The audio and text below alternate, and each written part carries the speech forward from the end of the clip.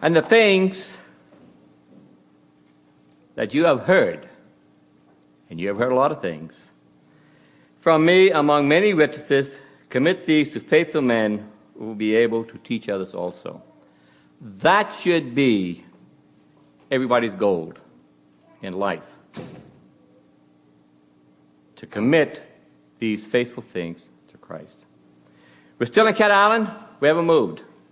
The house is doing fine, and we love it. And my slogan is when we go to schools, the kids ask us, they say, "Good morning, Mr. and Mrs. Pinder." And we say, "Good morning." And they say, "How are you?" And my answer is, "I am fine as long as I am in Cat Island." And the kids will come back, Cat Island. So, and if you see me in a cross mood, this, that, the other, while I'm in Nassau, it's because of the traffic. And I never got lost before in my life, but I get lost now with all these new roads. So I don't know, what's taking place with all these new roads. But I think when they're finished, it's going to be great for traffic. But it's really, really rough on people that don't live on a regular basis. We're still in Cat Island. We're still working the schools. We have the 5 primary schools we go to every week, and we have the 2 high schools that we're in every other week. And what we do in those schools is we go in, we do an assembly. We do singing and a devotion with them. We give them a challenge. And when we're through with that, then we do arts and crafts with grades 4, 5, and 6. And the encouraging thing about the schools there is that we have had a number of the teachers and principals say, "Mr. Pinder, don't stop. Keep coming, because these kids don't go to church and they don't hear nothing about the Word of God." And so we're committed to that, and we have a great time with the kids.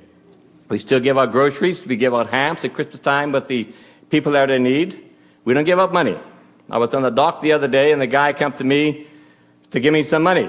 He was drunk. I said, "Buddy, you know me better than that." He says, "Yes, Mr. Pinder, I know. I don't give up money, but we do give out clothes and food." Now, we had a pile of clothes sitting down in Nassau for, I guess, maybe about 4 or 5 months, because we couldn't handle them down in Cat Island. I had to put a new roof on the garage that we moved into, otherwise it would have gotten wet.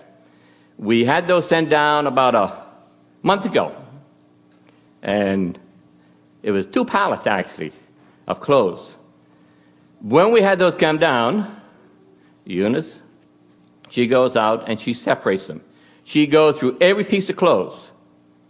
And if those clothes are stained up or torn up, they go in the trash can. I'm sorry to tell you that, but whatever we give out good quality stuff. And most of what I only had to get rid of 2 items this last time, which means everybody's giving nice things. Give them good stuff, yeah. 2 weeks ago, our gardener is going back to Haiti for a month to see his family. And I said, "Harry, would you like some clothes for your children to take back?" And his boy. He says, "Yes, Mr. Pinder, I will be glad to take some clothes back." So what we did with him is we gave him 14 boxes of clothes.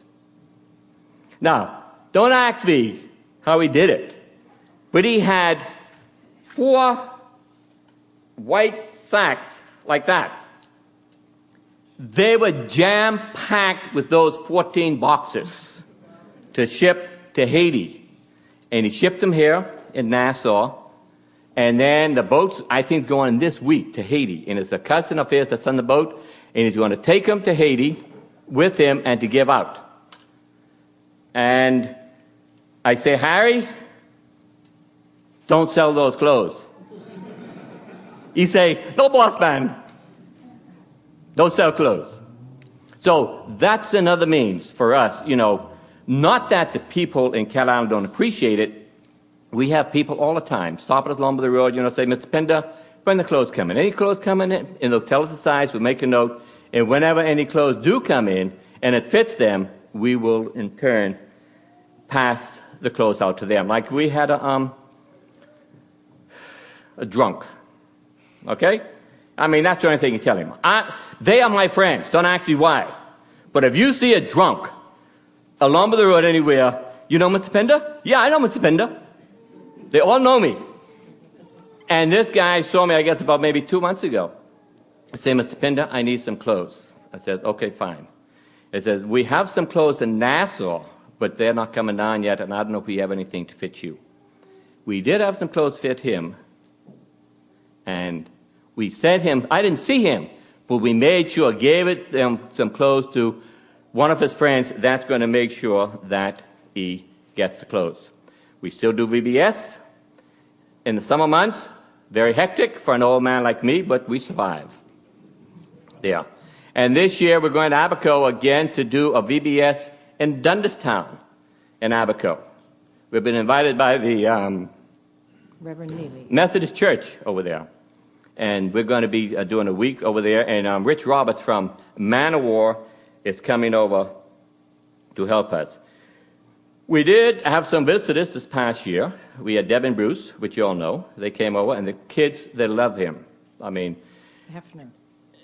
Bruce Hefner, right. They love him, and he presents to me, one of the best gospel messages to go along with the solutions. Yeah. Very, very good. We had another guy come down, Terry Ortman, which is, I guess, a world traveler. He's been to Haiti, and he works among children in Suriname, Liberia, India, Micronesia. and Micronesia there. And his specialty is working with children. Not only that, but he writes a Christian curriculum. He's supposed to be coming back in October this year to meet with the superintendent and hopefully to write not a complete curriculum, but certain aspects of Christian teaching within the schools. And he does training as well there. We had Priscilla and the mother come down early on this year. And like somebody asked today, did you see Priscilla? I said, no. I have never seen an old lady like Mrs. Beverly in my life that could get around like her, and she complains about a foot. Now, I don't know what she's complaining about, because the minute that car starts in the morning, 7:30, 8 o'clock, she's gone, and I don't see her no more until around 5 o'clock. When they come home and get something to eat. And I think within 2 days, I think it was 3 days, they visited over 40 people on Cat Island because she was the missionary there previously years ago. But thank you very much, and we enjoy it, and we still enjoy Cat Island very much. Don't clap yet. We have 16 slides to show you. Pastor Lee mentioned that we have a project, and if you've gotten our newsletter, Mr. Jolly, a blind friend of ours, you're going to see his house that we still owe $7,000 to finish up a couple more things, but you're going to see it from start to tearing down to building to finish. So, Alan, if you'll put that up there, and I'll just tell you a little bit about it as we go along. It's real quick, only 16 slides. This is Mr. Jolly's house before. It doesn't look too bad because they had just painted the front there. He cooks out here on this stove. Now he has a brand new stove. But he used to cook outside. And the next slide is going to show the back of his house. It's kind of dark, but, I mean, it was held together by termites. Okay, next slide. Here's Mr. Jolly. He's blind. And the next slide, his wife is quite crippled. She can barely walk. She usually sits right on the porch. As you can see, they have a lovely porch with rotten wood, and the bed is right in the middle there. Very small rooms, but it was falling apart. The floor was holes all through it, mice. It was really bad. Next slide. Okay, we discussed with Mr. Jolly in 2011 about possibly getting his house rebuilt. So they're sitting there contemplating. That's our truck, our Sonlight truck that we have, and they're sitting on his porch. This group from Stuart, Florida, Coastal Life Church came, and they came, the next slide, they came on missionary flights, a DC-3. Maybe you haven't seen one of those in a long time. They flew out there, and it was the big thing. Everybody says, oh, I mean, all over the island, they saw this plane. And anybody who passed by, where did that thing come from? Anyway, they came on missionary flights. You can go to the next slide. First of all, they had to tear down this building. And the next few slides are going to show as they built. We actually had to pay $450 to get his electricity put back on. He couldn't afford to pay it. And it's on that panel right there. They ran their tools here as they were building the house. And it took them 1 week. You can see as it's developing. And this is the finished product before they finished the roof. And the next slide, there she is. She's painted blue. Mr. Jolly can't see the blue, but his wife is all excited. She thinks it's a beautiful house. We have a little bench out front. He has a table with 6 chairs we've given him, a brand new stove. The police inspector got 2 beds for him. Next slide. So it went from this to this.